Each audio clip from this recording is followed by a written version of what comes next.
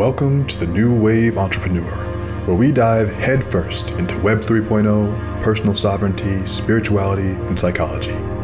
These conversations are unfiltered access to brilliant minds and actionable advice that will prepare you for the rapidly changing world. So, jump in. The water is warm and the tide is rising.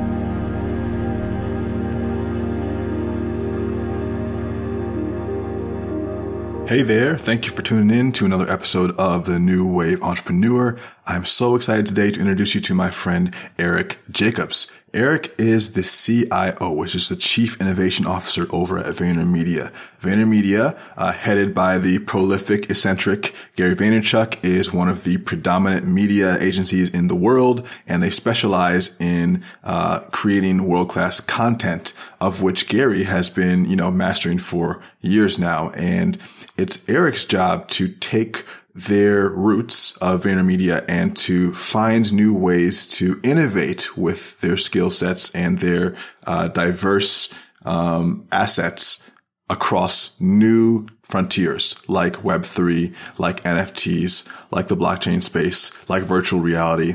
And Eric has been through the valley of Silicon Valley. He's been through corporate. He's seen the startup world. He's seen venture capital.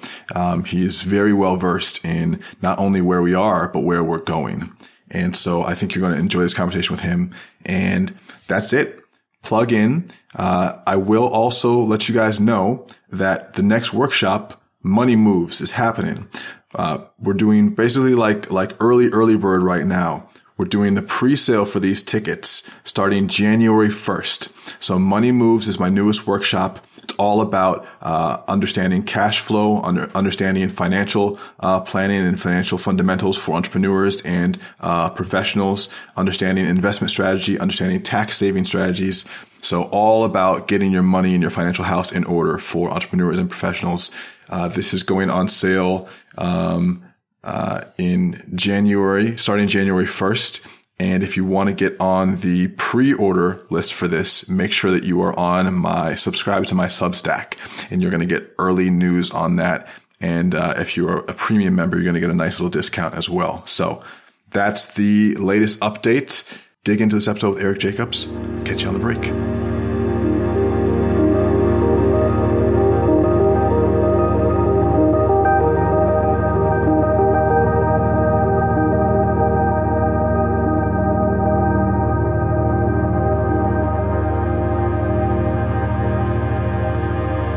My friends, welcome back to another incredible episode of the New Wave Entrepreneur. As you know, we're bridging this gap between technology and culture.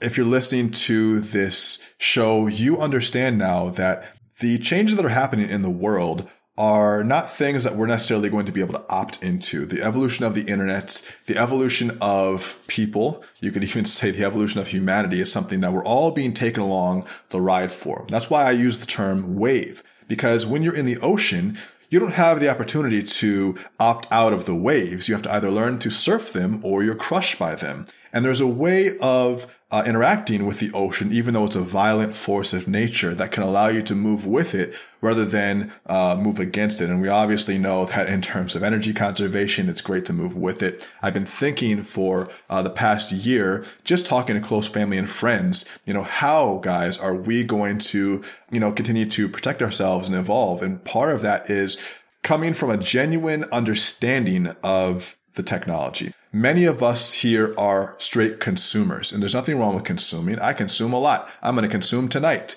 But in order to be more effective consumers, or in order to be more effective people in the industry, we have to understand the perspective of the creator. And so this show often talks about the mindset of the creator. And when I say creation, I mean becoming actively involved in what's happening from the perspective of someone who's going to engage with it and get in early on the technology as it's happening. Many of us listening to this grew up in the internet age, Web 1.0, and it was very fun. You might hear this sound in your mind. Dun, dun, dun, dun, dun, dun, dun. Do you know there are still 40 million people on dial-up in the US? Well, that's true. And unfortunately, some people will be left behind because they don't want to grow. They don't want to change. But the group of people listening to this show are those who have willingly chosen to take their mind to the next level and to take their experience of life to the next level. And on the show today, we have Eric Jacobs. Now, Eric has a very interesting story, not just because he works for a company that people might know of, but also because he's in on this movement. He understands that technology is something that can serve us if we learn how to adapt to it. So I wanted to welcome you to the show, Eric. Thanks. Well, it's great to be here. Thank you so much. Let's see. How do I want to cut into this? Let me think. Where are you located right now? Where am I located right now? I'm in Williamsburg, Brooklyn. Oh, so you're in a trendy area. For the time being. Yeah. Actually, just that's one of those areas where people wish they would have invested in 20 years ago. Agree. And you mentioned riding a wave. I think I'm about ready to get off of the wave that is Williamsburg and head someplace else. Too many strollers. Where are you going? I think I'm like downtown Manhattan. I see what you're going for. Yeah. Have you started watching Succession yet? I've not watched Succession. I actually hadn't heard it until everyone was hype about this new season coming out, but I'm looking to binge and get into it. It's savage. If you just want to it's one of those shows, I think that, first of all, if you're not watching this show or if you're not watching Succession, you should. I'm not sponsored by them, but it's one of those shows that really, it kind of hammers in the point that money doesn't solve problems, although it creates a fantastic layer of potential experience. It doesn't really solve problems because these people are rife with internal struggles. I think that's actually one thing I want to talk to you about. You know, as in your career in corporate and seeing the mass amounts of money moving into different industries, especially, you know, in the different companies you've worked in, do you feel that money is the solution to our problems? Definitely not. And I think it's a good place to jump in when you hear about things like Meta and how they are rebranding and sort of staking their claim to be the metaverse company. Questions immediately arise given their background and the issues with privacy and data ownership. And so there's obviously, to put it in your terms or terminology, there's this new wave coming that's Web3, that's metaverse, and Facebook, come Meta, has laid claim to this, but do they have the permission? They're probably the most well-funded entrant player that wants to get into this space, but given their history, given the way that consumers feel about them, will they have permission? And so, to your point, like, money doesn't necessarily solve everything. No, it's interesting too, because from my perspective, Mark Zuckerberg used to be an iconoclast. He used to be someone who I respected as someone who was bucking the trend. You know, I show up to board meetings in hoodies. I'm developing something that's innovative. I'm for the people. And now I see him as the complete opposite. What's your take? My take is that he's a pragmatist and a businessman. You can do a lot of bad shit at the sake of practicality, Eric. It's absolutely true. But if you look at some of the lessons that Facebook, then Meta, now learned, the value of having a platform, a hardware platform. And so in Web 2, Google had Android, Apple had iOS. And, you know, when you look at things now like iOS 15 with the gradual disappearance of cookies, when you don't cut the legs out, when you don't own the platform, what can you do? And so they saw that a long time ago. I can't remember exactly how many years ago the acquisition of Oculus was, but it was with this in mind. So when Web3 became a thing, when the metaverse and AR, VR became a thing, to own a hardware platform. And so when you ask me what I think of Zuckerberg, I think he's a businessman. I think he's a pragmatist and has learned some serious lessons from Web 1 and Web 2 before Web 3. But is he a reptile? No comment on that.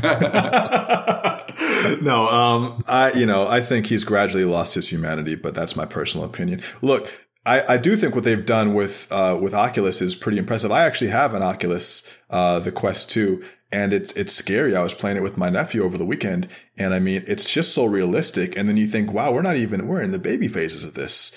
And not only that, but it's so relatively cost effective. It was like $250. Wow. And it's this whole experience. And I was playing the Star Wars game, and I'm looking at my gloves, and it's, in 8K quality, and I'm seeing my fingers flexing, and I'm seeing them flex around the lightsaber and move. And then the slightest motion I make with my hands, if I can touch my fingers together, they make the same shape on the Oculus. And then I'm climbing up ladders, and I'm having to physically do it, but then I'm feeling the resistance of the pulse.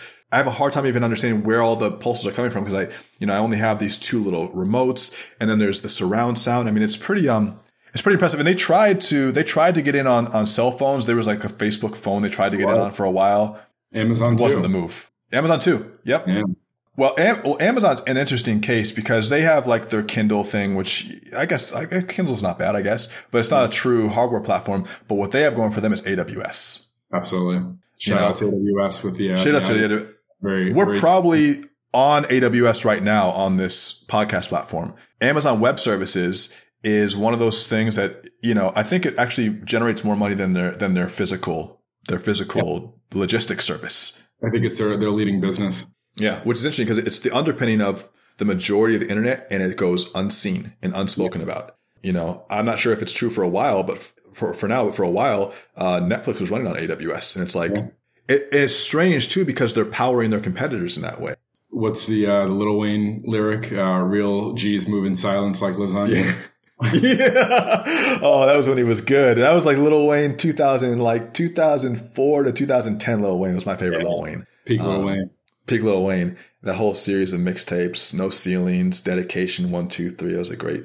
But it's interesting, and when you think about just the tech wars, they almost really mirror the wars of countries. As you think about in terms of imports and exports the countries need, China and America need each other for key and vital imports and exports. And Amazon and Facebook, Amazon and Google, Facebook and Apple all need each other for different imports and exports, but they're also at war. Yeah. No, it's a value chain kind of play. And as I alluded to earlier, there's a lot of value in owning the hardware platform, which is why you see folks like Facebook and Amazon trying to get into that space, but they absolutely need each other. And it'll be interesting to see how that plays out as it pertains to Web3, particularly because the whole tenet of Web3 is decentralization. And what does that mean when all the companies that became successful in Web 1 and Web 2 essentially aggregated all that value by being marketplaces or platforms and being centralized? Well, yeah, and I don't think that centralization is going away anytime soon. And I think not all centralization should go away. When I talk about sovereignty, I really just mean choice, the opportunity to make a choice. I even think about sometimes like, just like the cable company, it's like Verizon's now coming to your neighborhood. So they'll have commercials are like, did you know that Verizon offers you this, this, and that? I'm like, I don't have a choice. I have to take Verizon. You're the only one in my neighborhood. They're like, now we're offering more convenience. I'm like, the option is no service or Verizon. So it's not really, it's centralized service they're trying to pass off as an option of value. But it's like, well, I don't have a choice. Okay. So let's talk about your unique perspective in this industry based on your trajectory. Can you give us some insight on, on where your career started and how it evolved into what you're doing now at Vayner? And we talk about that a little bit too. Yeah, it's been a wild ride. So I went to Stanford as an undergrad, and I was then and now a music fanatic, and I was really interested in how the legacy entertainment companies were going to transition their business models to digital. So after I graduated, I went down to LA and worked at Machinima, which was one of YouTube's first premium content partners. Worked in film and TV at a studio called Media Rights Capital on House of Cards and some other projects. But essentially what I wanted to do was help Hollywood make that transition to digital. And as it turns out, I was way too early. And yeah, how'd that go? a lot of the things that you hear about nepotism and Hollywood are true. And this was 2009. I might be dating myself, but you're early. Yeah. Spotify was barely a thing. Netflix was still mainly mailing discs, doing no original content. House of Cards was their first thing. YouTube was just getting into the premium content space. And so I was just way too early there and got tired of things like being asked to find my boss's college age son a dorm cleaning service, or to walk down the block to Starbucks. That. Yeah. Well, I mean, that's one of those things where sometimes do you use your vision to get into things early and hang on, or do you transition into things that are working so that you can try to bridge back to the technology you know is going to take place? Yeah.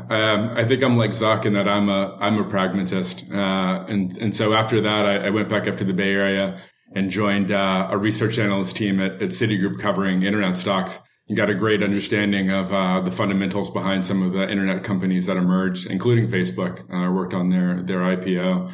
I really wanted to do earlier stage stuff after that, and so I did a stint in venture capital and then joined an early stage cybersecurity startup in San Francisco. And the idea that I had then and now is real paradigm shifting ideas should be easy to understand. The ways that technology should impact society. If it's a big enough idea, it'll be easy enough to explain to a third grader in perfect, simple English. And so I hope this answers your question, but if it's a big enough idea, it should be easy enough to explain to somebody in 10, 15 seconds why it'll change the world. Well, one thing I think, and as worthy of noting, is that sometimes when you are very interested in an industry, and you come into it you came in as a big music fan, and you want to get in the industry because you love the product. Sometimes if you don't understand the process, you can't innovate on the product. Absolutely. So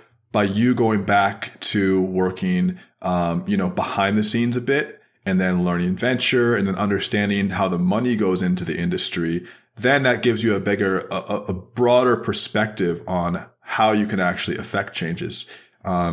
Two things I thought of as you're talking was you're working on cybersecurity in San Fran, and they have enough cybersecurity. They need real security now. Yeah, San Fran is toast. Yeah. I saw a meme that said, in San Francisco, you have to get vaccinated to go to the restaurant, but you can shoot up heroin and take a crap outside of it. And I was like, they're not wrong. And I love San Francisco too. And I feel sad. And honestly, I'm in Portland. It's not much better. Yeah. And speaking of boiling down complicated concepts down to a takeaway phrase, I think you just did that about the current state of San Francisco. Yeah. Yeah. And it's interesting too. Like I heard that there are 100 CVSs that are closing now because of shoplifting or something like that. And that the local government is allowing this to happen because they don't have the police force, or because of these types of strains that are coming on the system. And it's interesting because San Francisco itself, and New York to a certain extent, to a big extent, really shows that true American dichotomy of extreme wealth and extreme poverty, and the gap between that. And, that you can really have Silicon Valley, which is the epicenter of true technological wealth. And you can step outside of one of these buildings and see that people are really struggling. Yeah, absolutely. And that's honestly why I left San Francisco. I had spent 6 years there. And when I moved there, it was a vibrant, diverse city, big into the arts, super weird, diverse nightlife. And, over the course of 3-4 years, maybe with the influx of venture capital money and all of the startups moving their headquarters up from the peninsula to the city, the demographics just changed overnight. And all of a sudden, you're living in a world where everybody at a restaurant next to you is talking about first it was their startup, then next it was their fund. It seemed like everybody had a fund. Yeah. And as you point out, this humongous swath of people living in abject conditions, and regardless of how successful some of the companies were and how much wealth was getting created in San Francisco, I felt like there was gross city mismanagement in terms of how that manifested itself in terms of basic social services like mental health and homelessness and drug addiction and all those sorts of things. And so I did that. Totally. I mean, it's also representative of just America's approach to this stuff as a whole. I mean, I can tell you that even just when I lived in Venice, I lived in Venice for 8 years, which is like Silicon Beach, essentially. That whole area is just tech, but by the beach, in LA. And I I wish that I could say I was lying, but as soon as Snapchat and Google and everyone moved in to Venice, it got worse. Yeah. It got worse. And you'd think that they'd be bringing wealth into the community, but really they brought more poverty. Every year after I saw big tech move into those neighborhoods, there were more people on the street. There was literally, there were heroin needles on the street. There was human feces on the street. And I say, well, correlation isn't causation, but I live here. Yeah. So, and that actually ties well to how we talked at the beginning of the program. It's like, does money solve everything? Well, it's really about the distribution, isn't it?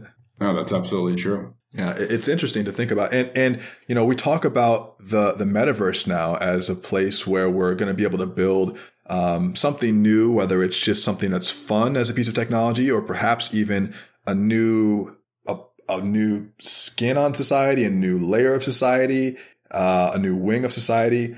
Do you think that the metaverse is going to cause some of those same gaps in opportunity? If you look at what's happening early so far, you'd say absolutely yes. I saw an article yesterday that said, for example, that women NFTs that are darker skinned and women are selling for less value than their lighter skinned and male counterparts. And if you look at the folks who are making the most money off of things like crypto and NFT early, it tends to look like the people who are making money off of tech, which are generally white men. White males. Yeah, white men.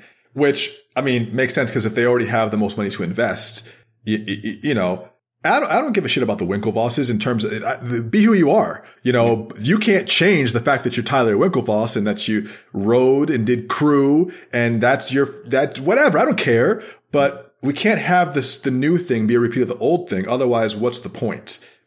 But that's me speaking as a black person in society. Absolutely. I guess everyone else who's already in that position said, I like the way it is. Yeah, absolutely. I think a big part of the equation is exposure. And, how do you reach people that did not go to an Ivy League school or don't have a computer science background or an experience in tech, and let them know that there's this big opportunity and that they should start to pay attention and get engaged with, to put it again in your terms, this new wave that's coming. It's difficult. That's why I really fuck with Nipsey so hard, because that's exactly what he was trying to do. He was trying to, and he was, through Vector 90 and through the projects he was doing in LA, too big to fail. He was bringing tech and, he was bringing knowledge to that community so that the pipeline was repaired or at least even installed.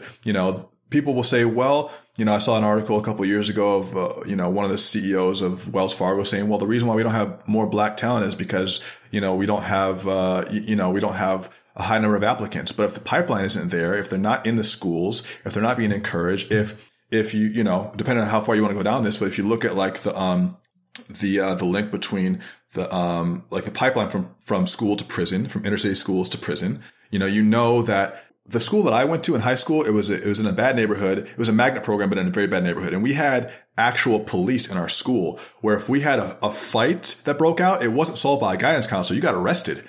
And then you're 15 years old, getting arrested, you have a record. And it's like, and then you're just shuttled into the pipeline. How can you get a leg up if that's where you start? Winklevoss not going through that. Absolutely. And as human beings, we learn through observation and sort of, I'll use a Vayner term here, like osmosisize. You sort of osmosisize the things that you're exposed to. And, like me speaking personally, I had all of the advantages, that you could ever ask for. I had, parents who were together, parents who were professional. My father's a doctor, and because neither of my parents worked in business, when I got to college, I didn't even know simple things like management consulting and finance are opportunities that you should pursue after college if you want to be a professional. And they're like a sort of a rubber stamp that you can then use to move into other things. And I very much got lucky in terms of discovering those things through friends later on. But I think it just speaks to the fact that it's not just about money. It's not just about class. It's about really seeing what viable career paths and opportunities are out there and seeing people who look like you being successful in some of those career paths. Yeah. My assumption would be that your parents got into, are they both doctors? One is a consultant, but like nonprofit kind of stuff. Yeah. My assumption is that people get into those professions because their parents told them this is a safe career that makes a lot of money. Exactly. I have some doctors and lawyers in my family, but they weren't approaching it from a business perspective. They were just like, well, this is a profession that's going to do good no matter what, and just go to school and it will work. Now we're seeing that, especially with the economy the way it is, and the fact that like college is grossly expensive in the US, and some of these, maybe we can call it imbalances. If your only goal is to live a comfortable life, maybe going to school for 12 to 20 years, because I know a lot of doctors who don't want to be doctors. They just want to be secure. Yeah. They're great doctors, but they did it because of security reasons. And there are other ways to do it. And Web3 is maybe providing some of those solutions. Yeah, that's true. I think another factor that might be leading to some of these disparities is that there's a sort of dip that you have to go through in terms of earning potential when you choose certain careers. And so, let's say you take the right paths and you go to a nice, expensive 4-year college and you come out with some student debt to get entry levels in certain professions. And that includes things in entertainment. That includes things like advertising. You have to take an entry level job at a relatively low salary, which is going to preclude people from being interested in getting into that field, even if they're aware of it and aware that it could potentially become lucrative down the road. And so I think that's another reason why you rarely see people of color taking those sorts of roles is, unless you have wealthy parents who can finance either your education or the fact that you're not going to make much money getting into some of these fields, it's going to be tough. Yeah, it's interesting too. I mean, that's why my stance on entrepreneurship and starting your own thing is that it's not any, there's no moral or ethical high ground to being an entrepreneur. I think a lot of the culture is like, some of the entrepreneur culture is like, this is the best way to live. I don't necessarily agree with that because, first of all, there are a lot of jobs that you can't do on your own. If you want to work for Tesla, if you want to work for Vayner, those are the companies you want to work for. So you're not going to build another one of those. You're going to contribute to those. Right. There's a lot of value in contributing, even as an entrepreneur, to those companies, as an executive to those companies. And also, it's not all it's cut out to be, being your own boss. And all that being said, the flip side of that is that you can make up some of your own rules. And a lot of these jobs do have these purposefully, suffocating entry levels, even in the professions like medicine, where you're like, well, you have doctors in residency who have all the education that the other doctors have, but they're in residency for 3 years working, 40 hours a day nonstop. And I think, how is that healthy? You're killing these people, and they're in $200,000 in debt. Right. On top of their undergraduate debt. Yeah. Yeah. So what? There's no, and I think that plays into just the American system in general. We're not very good with seeing long-term consequences a lot of times. But, I think that just looking at from a technological perspective, new jobs are being created through Web3. And even just from a financial security perspective, with the development of crypto as an industry, we're making a new stock market. One comment that I had a few weeks ago was that because the stock market is being rebuilt or it's being built in parallel to the existing equities market. You can look at the stock market's not going anywhere, but we're also building an entirely new exchange of companies, which are in the form of these coins and projects.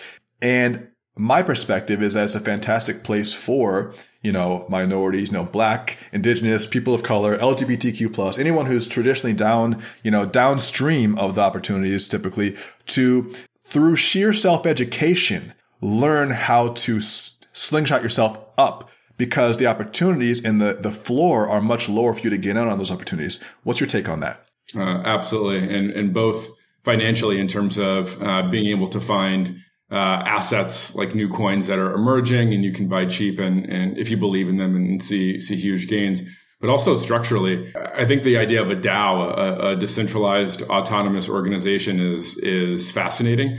And we're as Americans a consumerist society, and you sort of vote based on what you purchase, and you express yourself based on what you purchase. And when we talk about making a stand, it's boycotting things. It's you vote with your dollars. With DAOs, there's this idea that you can vote with your crypto, but also little slivers of your time. And so you can join up with other people on the internet that think it's fascinating to buy the Constitution, for example. They've almost got it. They almost got it, except for Ken Griffin. Shouts to Ken Griffin. Next time, guys. Next time. Someone tried to buy a copy of the Constitution, guys. Constitutional DAO. A group of people got together to buy one of the original copies of the Constitution, and they almost got it. Yeah. But I think it's fascinating to be able to vote with your money and your time, and it's sort of an extension of what we see with like crowdfunding. That you can really make an impact, not only with your dollars, but with your vote and what you think the goals and aims and outcomes from these DAOs should be. I think it's a fascinating shift that Web3 enables.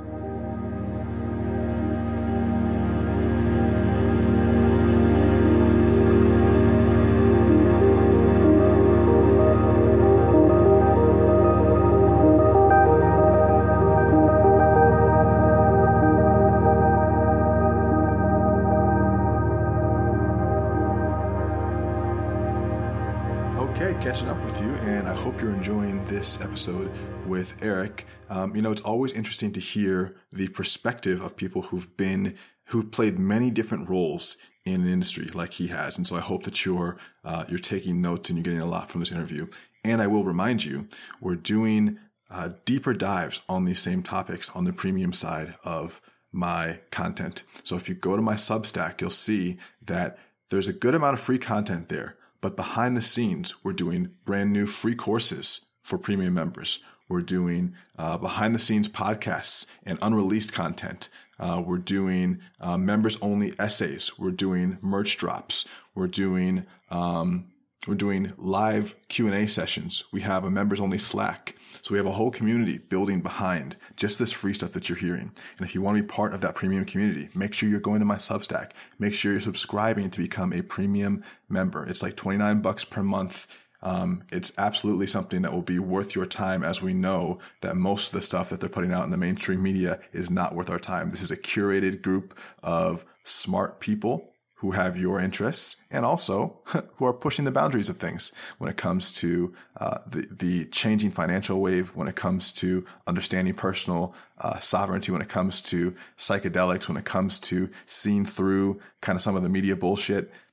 This is a very interesting group that we're building. So check that out. NewWaveEntrepreneur.com has the links for everything you need to join, to understand what we're doing for the year. In fact, I'm working on an entire new Wave Entrepreneur Manifesto, and that'll be on the Substack too in just a few days here. So, all right, you can tune back into the episode, and I'll talk to you after the last segment here.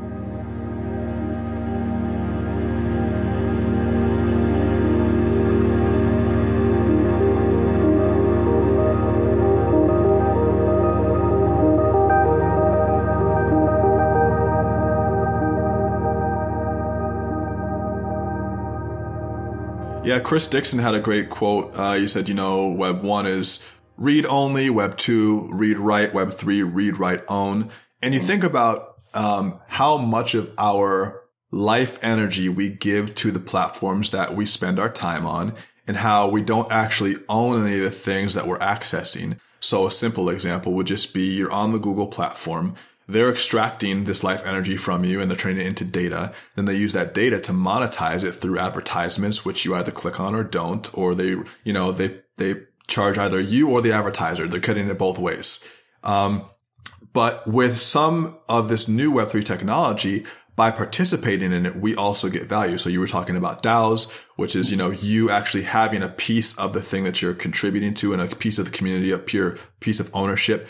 But even if you look at some of the like more immediately applicable technologies, like you look at like the Brave browser, for instance, which is just a browser experience that you can use, surf the internet, but they have they basically have pay to watch advertisements, know, and they have basically a system where when you're served an ad, just like you are in a typical Google browser or wherever you go, when you're served an ad, in exchange for watching that advertisement, which we've all, if I had to calculate how many minutes of ads I've watched since the internet became a thing, millions of minutes, billions of minutes, something like that. And sometimes passively without me even knowing. There have been studies that have shown that like kids absorb something like, 700 minutes of ads a week or something crazy like that, so even through osmosis, eyes, whatever.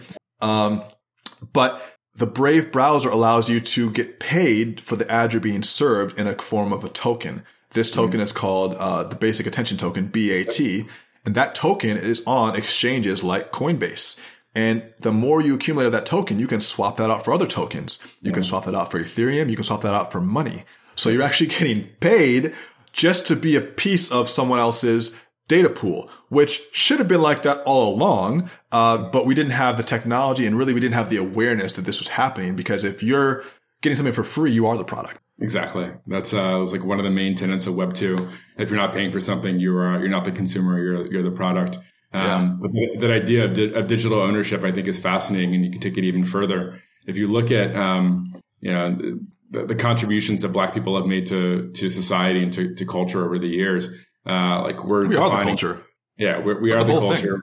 We're defining what's cool, what's interesting, and in Web 2, we were kind of the product, but we were kind of the consumers. Like if you're an influencer on one of these platforms in Web 2, you're taking a slice of the profits of you're taking a slice of the revenue that the platforms are making from the ads that they're serving adjacent to your content. Web 3, you can mint something as an NFT and own that outright, own the rights to what you create and take the full value of that. And I think that's fascinating for people going as far back to early days of recording music, where record labels are taking the lion's share of the profits, to sports, where like the owners of the teams are taking the lion's share of the profits, for a group that contributes to culture in an outsized way. I think Web3 and digital ownership really provides an interesting way for people to profit off of the value that they create for society. Can you imagine if basketball teams, football teams were DAOs? Can you imagine? It would be awesome. Incredible. I know there are some sports fans out there. I mean, who do you think would be a better manager of an organization like the Washington football team, Dan Snyder or a DAO? Like the fact that they're still called Washington football team just makes me laugh. It's the biggest troll. And the Green Bay Packers are actually they're actually like a tradable company. There's and I don't think most NFL teams are. But they open up private shares like once every couple of years or whatever. I thought that was interesting. Fascinating thing about the Packers is those ownership shares don't get you any voting power. It really is just for you to support the team. Of course not. Yeah, it's the Patreon. It's a booster. It's a booster club, like high school booster club. Exactly. But if you're a super fan, you want to boost. But it's interesting too. Like you just think about all the money that these players are making supposedly, and they are making a lot of money. But if your contract is for 20 million and the organization can do that for several players, how much is the org making? Exactly. We focus a lot on the players. Yeah. Not to mention the appreciation of the organization itself. For real. And are there any majority owners, Black owners of any professional sports team right now? Michael Jordan, Magic Johnson, I think, with the Dodgers. Okay. And that ownership group, but it's a pretty short list. Jay-Z owns some. He's maybe a minority owner somewhere. I think he used to be. He had like a baby percent of the Nets. I know Usher used to have a baby percentage of the Cavs. Yeah, but it's just like, the lion's share of these groups are going to these Robert Krafts, and you're just like, he's in Florida getting rubbed out, soaking billions of dollars, and it's like, and honestly, in a way, the image that I see when I see Robert Kraft's or Robert Kraft-esque or Al Davis or whoever, these owners of these teams, and I see all the majority of the teams are all young Black athletes, to me, that gives me PTSD. That looks like a plantation shot to me. That looks like doesn't that, it's a little reminiscent, isn't it? Yeah. I mean, with the name being owners of profiting off, and then, just the whole rhetoric around the Kaepernick thing, which I could give two shits about the NFL. I really don't care about if they decide to kneel or not. I just don't care. I'm kind of disinterested in it. But the whole idea of like, you should feel grateful to be, bitch, I'm playing for you.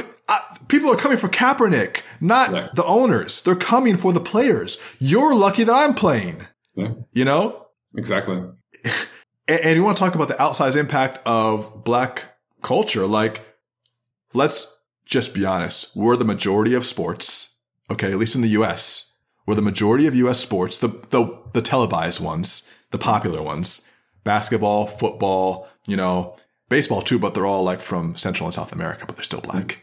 The Caribbean, Cuba, which is funny too, because like a lot of times the Hispanic black people don't associate with black. I'm like, dude, the slave trade just stopped at your island. It's the same thing. Do you look at your hair? You have an afro. It's not, hello, except for conversation, so we're the majority of the culture. A lot of the most famous entertainers are coming from the culture, or they're imitating the culture. We're one of the biggest consumers in terms of like consumers of products, goods, and services. We have an outsized amount of consumption compared to the ratio of people that we have in the country. So we're big spenders. So the whole idea that we won't spend is just inaccurate. So things like DAOs might be quite helpful in the future to represent the true value that we're bringing to the communities that we're already spending money on. Yeah. No, when you can align your goals and your spending and your voices and your desired outcomes with other people, it's a powerful thing. Yeah. And it's also probably a little scary for those who already have control, because why would they want to give that up? Exactly. The DAO is like a great idea for people who don't have any input and want input, but for the people who have the 5 people per organization that have input, why would they want to change? And that's maybe a reason why DAOs maybe might not take off in a big way.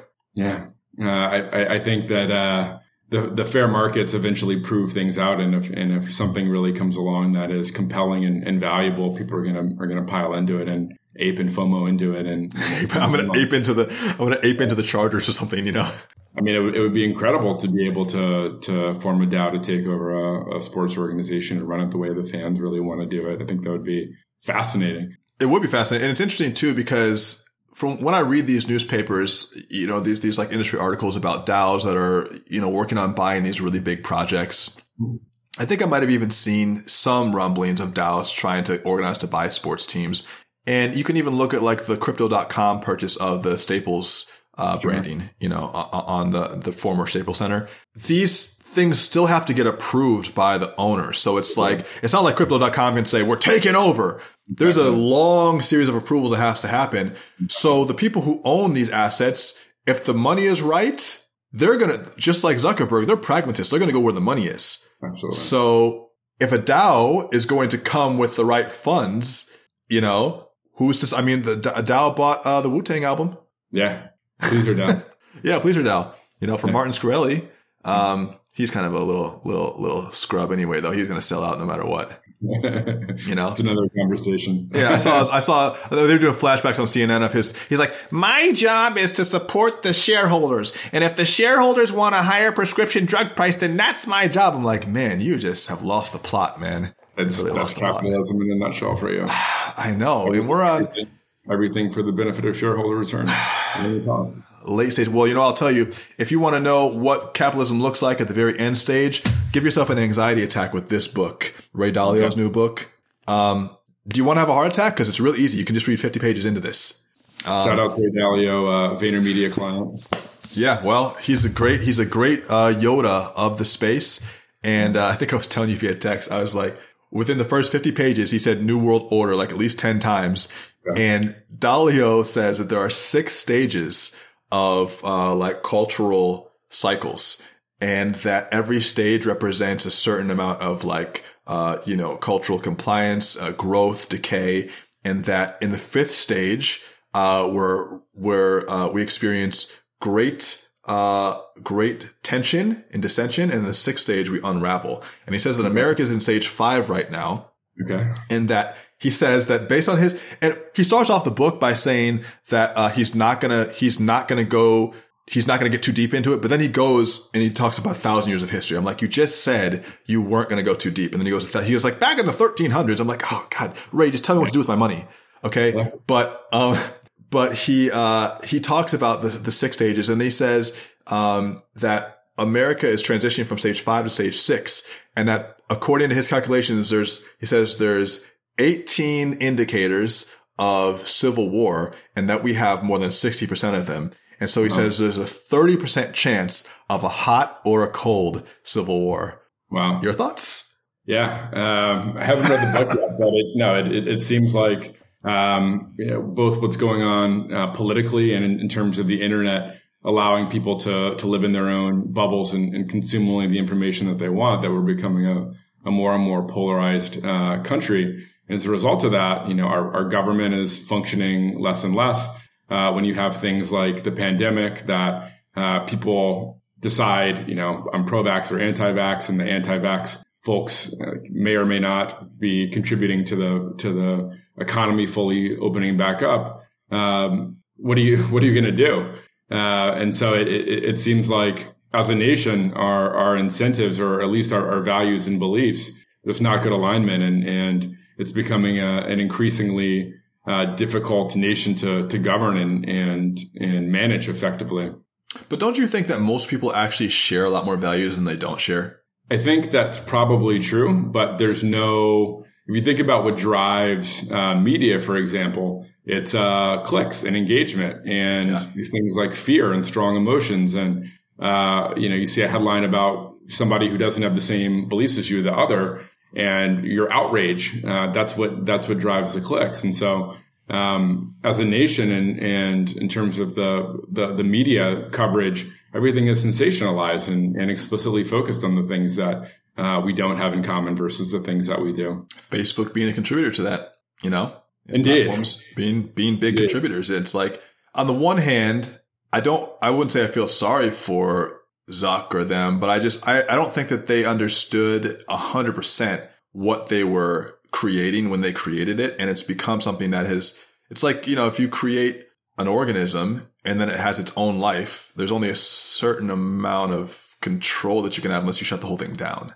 Yeah. And it goes back to what you said about Shkreli. I mean, everything at the end of the day for a corporation is about shareholder return. And it's almost sort of a prisoner's dilemma kind of thing, because you know that if there's value in building some sort of product and, hey, it may or may not be bad for society, and you decide not to build it, one of your competitors might do it and it might put you out of business long term. And so there's this question. I think that coming back to the government aspect, speaks to the importance of electing officials who understand technology and the implications for society, because there shouldn't be a prisoner's dilemma. There should be regulations that stipulate what is good and what is bad and which boundaries you can't cross. And that's the point. Capitalism is a thriving, wonderful thing, but it's the government's function in a thriving capitalist society to instill those boundaries for the betterment of society. I mean, we've become so skeptical of the government and of media in general. And I think about my grandparents. When I was born, my great-great-grandmother was still alive. She was born in 1899. From the 1899 generation, you trusted whatever they told you. From my great-grandparents, who my great-grandmother is still alive, they really took pride in being part of America. It was a huge part of pride coming off of World War II.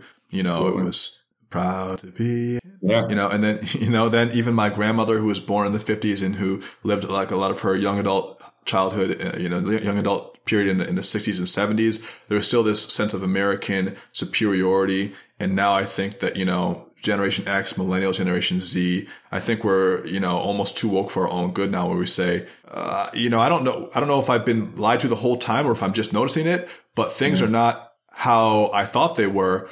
And I'm not sure if we're going to be able to gain that trust back in the media or government. What do you think? Yeah. I mean, my hopes are that, with a new generation, the beliefs and values are reflected in the new wave of politicians that we elect. New wave. There you go. You said we're all about the waves. But yeah, I mean, if this current government doesn't reflect the values and beliefs of the younger electorate, hopefully we show up to vote and vote in some people that do represent those values and beliefs, and hopefully that sort of course corrects us and puts us back on a more prosperous path. See, but my opinion is that it's almost like you can put in, like, okay, for instance, I really believed in it. When Obama got elected, that was like a spiritual orgasm for me. I was so excited. I was so excited. I went to his inauguration in 2008.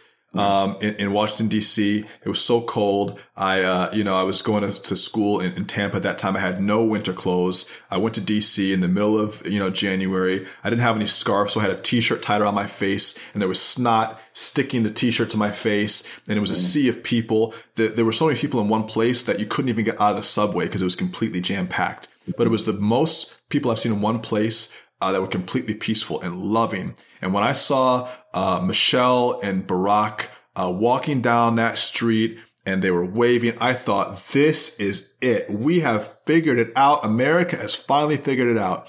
And over the course of those next few elections after that, I was like, wait a minute, it's not really changing. And then we go from Obama to Trump, and I say, wait a minute, no. We haven't, and if you really think about it, America doesn't have long enough cycles to really make a difference. If you go Clinton, Bush, Obama, Trump, Biden, on the surface, all completely different ideologies. Underneath the surface, kind of the same policies. The same domestic policies. The rich get richer. They continue to distribute the wealth up while the poor get poor and the middle class shrinks. Same type of global policies. We're still bombing the Middle East. We're still fucking taking over other governments. We still have embassies all over the world. It's just a different wrapper around it. And I even wonder, does the voting even really matter? Because the system itself, it's like being in a car at Chuck E. Cheese's and there's only one track on there and the seat is stuck in one position. And no matter who you put in there, it's going the same place. Does it matter anymore? I guess you think it matters, and maybe it does. I don't know. I think it speaks to the one commonality for all of those presidents and all those administrations, which is the role of corporate money in politics. And until you change, we're not going to get it out of Valley. We're not going to get the money out. One can hope. Big tech allocates money for this purpose. They allocate millions of dollars. You've been in tech, they allocate money just to, and what does that look like with lobbying? Does it look like dinners or gift? What does it look like? Mainly in the form of campaign contributions. So it's like big tech says, we're going to give you the maximum allowable percentage as a contribution, and then you're going to favorably legislate for us. I don't think it's explicitly stated, but I think that's the nature of the relationship. Yeah, it's just a little gift. I just came and I brought some wine and crackers, and also here's a check for $1 billion. And of course, oftentimes these politicians have sometimes competing interests from different super PACs or groups with money, and so they have to inevitably choose between one or the other, and that's why they flip-flop a lot, depending on who just recently donated to them. I don't actually envy that position. It's almost like, being indebted to two different mafia families or something. But, and I don't think we are going to get the money out of politics unless we turn the whole government into a DAO. Yeah. Or unless we overthrow Citizens United, which I'm not holding my breath. No, I won't hold my breath on that. Yeah, it's interesting. Well, and the same thing with the media. I mean, you talk about what gets the clicks. There's a great movie. Have you seen Nightcrawler with Jake Gyllenhaal? Must have missed that one. It's just a movie, about if it bleeds, it leads, and how the media will do anything to cover even the most gruesome stuff. And I tend to now think that even though there was clear divisiveness and there is clear divisiveness in America, they just can't get enough of covering it. Right. They just can't get enough of it. And I really miss, whether it was the truth or whether it was just my perception, impartial journalism. I want vanilla journalism. I want CNN to go there and say, this is what happens. Here's a straight camera. This is what's going on. Here's the data that we have, and get out. I don't care about what Don Lemon thinks. I really don't care. I really don't care about the opinions of it. I don't care what Chris Cuomo thinks. I don't care. And I want the unadulterated facts, because you wouldn't have these competing news groups of Fox and CNN and I should just be able to, clearly communicate the information to make my own decision. But when you have these slanted mouthpieces, it's really hard, because then it creates this unnecessary tension between people. Yeah, I agree. The issue with that is it's not going to be as profitable as a media venture if you're not selling sensationalism. And I think that if you think about everything else that we consume, whether it's content on social media or YouTube, everything is being designed with the idea, in effect, that your attention span is shorter, and that we're jumping from thing to thing, looking for that next dopamine hit. And so I think a lot of people have gotten sort of addicted to sensationally reported news, and that when you read the news and see what's happening in the world, you want to look at it through the lens of things that make you feel something, whether that's outraged or fearful but I think it's an addiction that has come about through the sensationalism of journalism and media in general. Do you think that the evolution of the internet with Web3 can help to aid some of those issues? If so, how? That's interesting. And that's something I've thought about.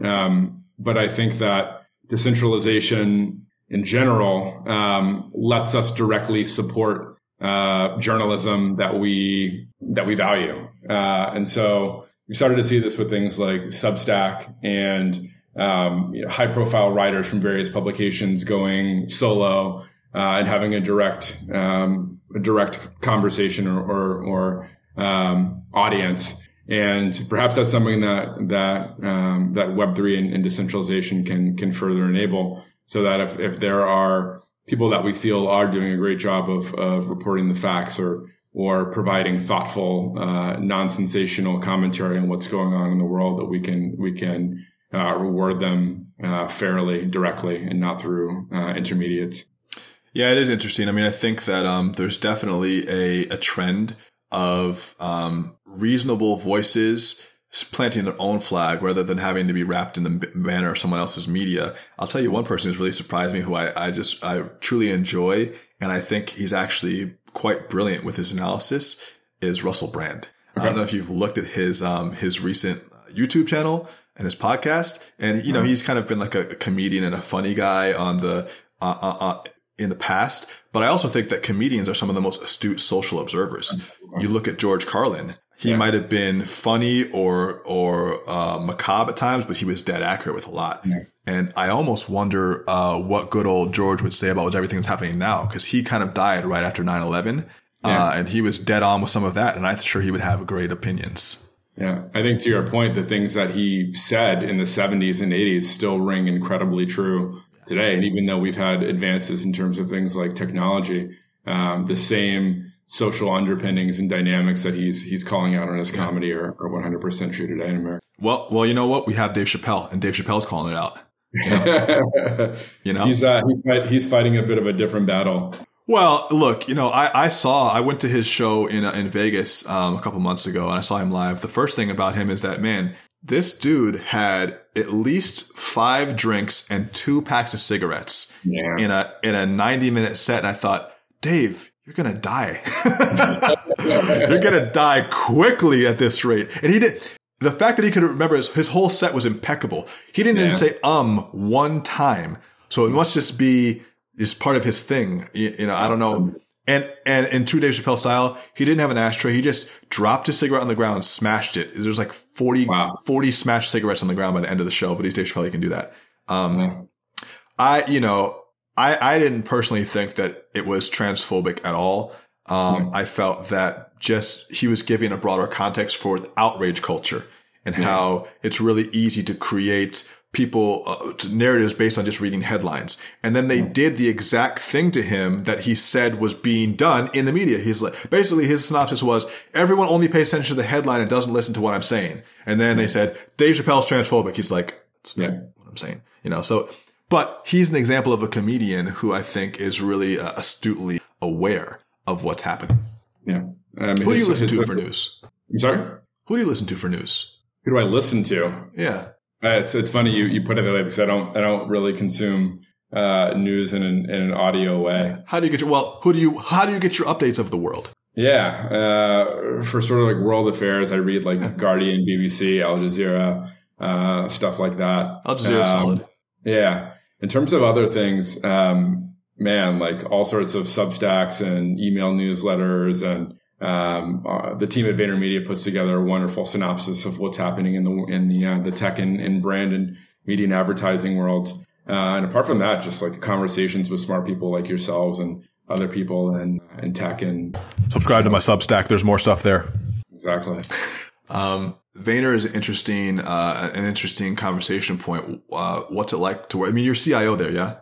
Yeah. Chief Innovation Officer. What is that? What does a CIO do? Yeah. So at a high level, we're looking to help brands innovate both how they sell and what they sell. So how they sell, an innovative marketing program to essentially educate, help brands experiment thoughtfully with, and over the course of years transition to emerging marketing channels. So things like AR, VR, gaming, metaverse, NFTs, audio as a category, smart connected pack, things like that.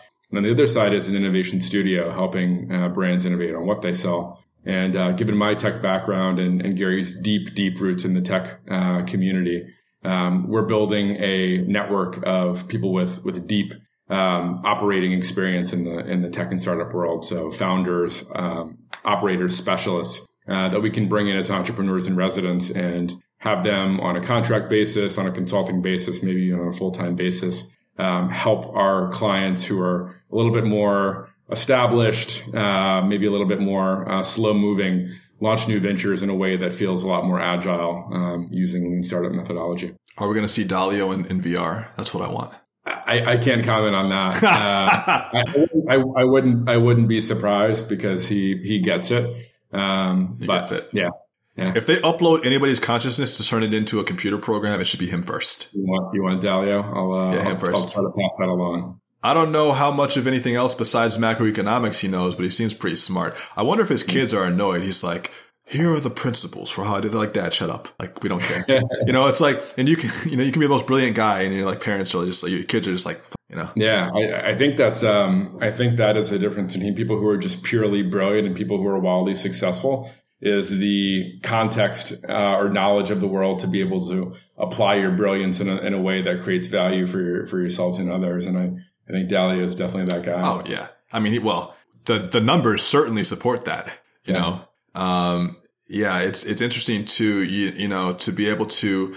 I often read his stuff and I think, wow, what an amazing top down perspective on so many issues. He's like, well, this connects to this connects to that, one level up, this is what's happening. I'm just like, dude, I'm stuck on Instagram right now. And you're, I'm like stuck in the comment section of my Instagram and you're 17 levels above that looking at the pieces. And I guess also he's like, he's like in his 70s now. The time allows for that and experience allows for that. And even so, it's pretty impressive. Absolutely. I mean, and I think that kind of knowledge and practical knowledge is timeless, just like Carlin's observations about society and human behavior are timeless. It doesn't matter that, and this is a big part of Gary's energy, that when we think about how tech impacts society, we're not looking at through the lens of what does new technology enable. It's just how does it further enable human behavior that's existed for generations and generations. What's it like working at Vayner? What's that experience like? It's a lot of fun. Gary is the single busiest person I know, schedules in 5-minute increments. There's so many incredibly impressive things about him. But it's that given he schedules in 5-minute increments, when you're in one of those 5-minute increments, he's just on and, an incredible listener, incredible EQ, incredibly astute observations, and to package that with, someone who is a masterful brand builder, a masterful salesperson, and a masterful entrepreneur in terms of all the successes that he's been behind in terms of VaynerMedia, in terms of Wine Library, in terms of VFriends, his NFT project, in terms of things like Resi, in terms of his investor track record, just a phenomenally talented person and a great person to work with in the very limited time that we get to spend together. But has he tried LSD yet? Is the question. I have no idea. I don't think he does. I don't think he does any. I think people know we have this role at Vayner that's called a post content strategist, and what that means is like after we do a campaign, that person's job is to go into the comment section and like see what the general vibes are, how people are responding, and those kind of things. And we created that job because that's what Gary is. Like on all of his own personal content, he's like reading things, seeing how people are reacting. And people are like, oh, like this guy must be on drugs all the time to act this way. And like, definitely not the case. It's just he's a wine guy. He loves a glass of wine. But I think that's just natural Gary V energy. Yeah, everyone's wired differently. I think one of the biggest mistakes is trying to do someone else's thing. Is trying to copy that. 100%. And he was responsible for a lot of the entrepreneur culture. driven through social media. And I played my role in that as well, especially in the early days of Instagram, really when it was getting off the ground but I think many people made the mistake of thinking that being an entrepreneur was having to be like Gary, and he is just his own flavor of it. You shouldn't even try to match it. It's like, it doesn't mean that you can't be equally as impactful in your own way, but you can look at someone like my friend Tom, who is also equally as successful, but he's not the same flavor as Gary. They're both hyper productive. I say they're both hyper mode, but they're different people. And you look at someone, adjacent to them, and they're, didn't Ty Lopez buy Radio Shack, and it's like, and he's not the same as Gary or Tom, and then you have, so different energies. Yeah, absolutely. I think we all have different strengths and weaknesses, different preferences, different styles, and you absolutely can't be the best version of yourself if you're trying to imitate somebody else. You got to lean into your own. Yeah, it's like when Brad Pitt made Fight Club and everyone was like, I want to look like Brad Pitt. And it's like, you don't have the same structure. You can get as lean as him, but you're not going to have the same shape, you gotta be you gotta be you. And I think that's important. I mean, for me, my I don't know. I've just learned over the years that I'm probably not going to be a billionaire because I see at that level what that lifestyle is like, and it doesn't appeal to me. And there's a certain part of me that died when I realized that I wasn't going to be that, because I'm like, oh, to get there, you have to live like this. And I don't like that, And I've been comfortable with that for a long period of time. That's probably one of the reasons why I've never tried to be an entrepreneur is I enjoy the process of learning and essentially scaling things that already exist rather than starting from zero. And, you mentioned a lot of people think that they want to be entrepreneurs and see it hyped in culture. But what I think a lot of people don't realize is, number one, what a lonely journey it can be at times. And number two, the amount of responsibility that you bear as the founder, as a steward of investors' capital, as an employer of many people. And that can be tougher than a lot of people think. And then, Yeah. I was going to say on that note, I've got to run, but good. It's good. It's been a wonderful conversation. Thanks so much for having me. Yeah, good. Run. And guys, take this to heart, learning to develop your own strategy for life and your own strategy for how you want to create what for you is success is, I think, more important than trying to copy someone else's style. Eric, thank you for the show.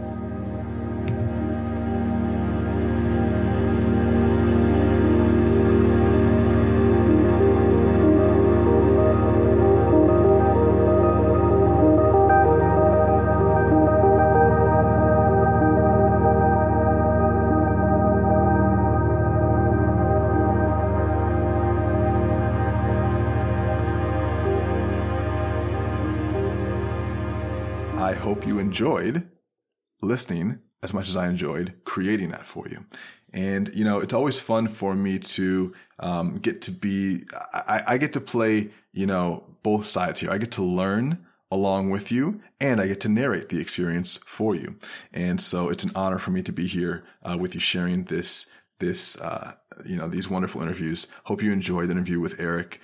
You can catch up with him. We'll put all of his contact information and his info in the show notes here. And that's all I got for you today, guys. We have another great interview coming for you after this. And I also have a couple one-on-one podcasts or solo podcasts planned for you over the next week and a half or so. And we are jumping right into 2022 with our guns blazing. Make sure, if you haven't already, subscribe to this podcast. If you're just listening casually, subscribe on the platform of your choice, whether you're listening on Spotify or iTunes or Google Podcasts, wherever you're listening. Go ahead and subscribe there. And go ahead and, if you haven't subscribed on Substack, do that as well. NewWaveEntrepreneur.com is my simple one-page website where I put everything pertaining to the movement here. And we drop free stuff all the time. In fact, if you're a subscriber of my Substack, we're even doing a crypto giveaway right now, which I'm dropping on January 1st. So, I'm trying to make it exciting to be part of something rather than just, spitting information at you, building something together. And so hopefully you're enjoying this. I certainly am. Hit you on the flip side. Much love. The water is warm. The tide is rising. It's time to surf that new wave.